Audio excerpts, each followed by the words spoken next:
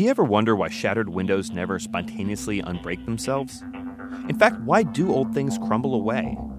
What is the heat death of the universe? What does all this have to do with thermodynamics?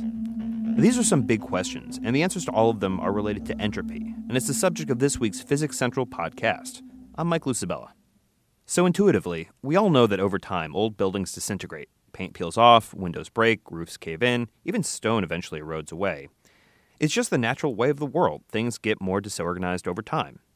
And in fact, this is a very fundamental concept in physics, and this tendency towards disorder has a specific name, entropy. But what exactly it is can get a little hard to get a good grasp on. So according to the Oxford English Dictionary, entropy is a thermodynamic quantity representing the unavailability of a system's thermal energy for conversion into mechanical work, often interpreted as a degree of disorder or randomness in the system. Now, that's actually a pretty good definition, but it needs to be unpacked a little bit.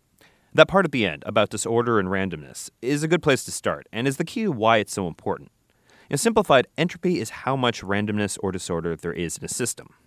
So think about that building I mentioned earlier. It starts out with clean windows, polished floors, and crisp edges. It's very neat and orderly, not a lot of entropy there. But abandon it for a few years, and you'll come back to a crumbled shell of a structure. Shattered glass, dirt everywhere. It's falling apart, and way more disordered than when we left it. So scientists would say its entropy has increased. This natural deterioration has its roots in some very fundamental laws of nature. It's based on the physics of heat, thermodynamics, and makes up the second law of thermodynamics.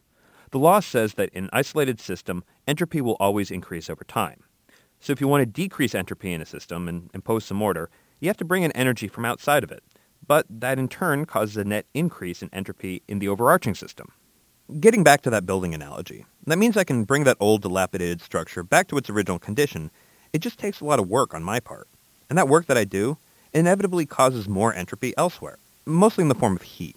Now, heat is really what the second law of thermodynamics is all about. When something is hot, its molecules are moving around a lot. It's really disorganized and has a lot of entropy. And the molecules in cooler objects move around more slowly and are more ordered. When something hot cools down, it's not like the entropy goes away. It just transfers into the rest of the environment. Now, over time, the heat energy from the warmer areas flows into cooler areas, and eventually everything evens out and the system reaches equilibrium. And that's the thing. It doesn't go in reverse. A closed system ultimately only goes from ordered to disordered, towards equilibrium. Now, theoretically, it's possible for a complete building to emerge out of a chaotic sandstorm or something like that, but the odds against it are so astronomical that it's never going to happen in the life in the universe. It's all about statistics, which say there's no escaping entropy. So you might be thinking, there's lots of buildings and other kinds of order in this world. How can this be if the natural state of things is disorder and there's no escaping it? Well, one can make localized areas of increased order like a building, but, as you well know, building buildings takes up energy. Lots of it. And using energy inherently creates entropy because of wasted heat. One tiny example is if I'm running a cement mixer. Its engine is burning gas to mix the concrete. But most internal combustion engines are at most 30% thermally efficient, meaning they harness only a tiny fraction of the total energy created from burning fuel. The rest goes out in the world, warming it up slightly and adding to the net entropy in the universe. There's no perfect machine, so there will always be some energy lost to entropy. That's why there can never be a perpetual motion machine, because some energy will inevitably be lost to heat and friction, slowing it down. If you step back and think about it, the universe itself is one big, closed, isolated system. And by definition, there's no way to bring in more energy, so the universe is gradually moving itself towards equilibrium. And when that happens, there won't be any temperature difference or potential energy enough to do any kind of appreciable work in the universe. All normal matter will have degraded into its fundamental components, and the universe will be nothing more than photons, neutrinos, electrons, and positons, moving randomly through the infinite empty cosmos. It's called the heat death of the universe, or Entropy, and depending on how long it takes photons to decay, it likely won't happen for at least another 2 years. Now, search engine, the number, or 1 followed by 100 zeros.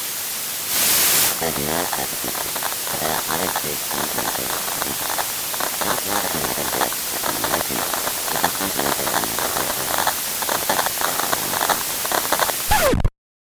So, if you made it all the way through, congratulations. And just in case you couldn't tell, this is a kind of meta April Fool's audio experiment about entropy, not a calamitous failure of audio tech on our part.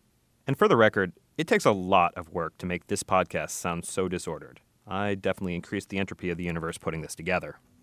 Now, all the information I talked about is true, though. check out our website, www.physicscentral.com, for more. And thanks a lot for listening.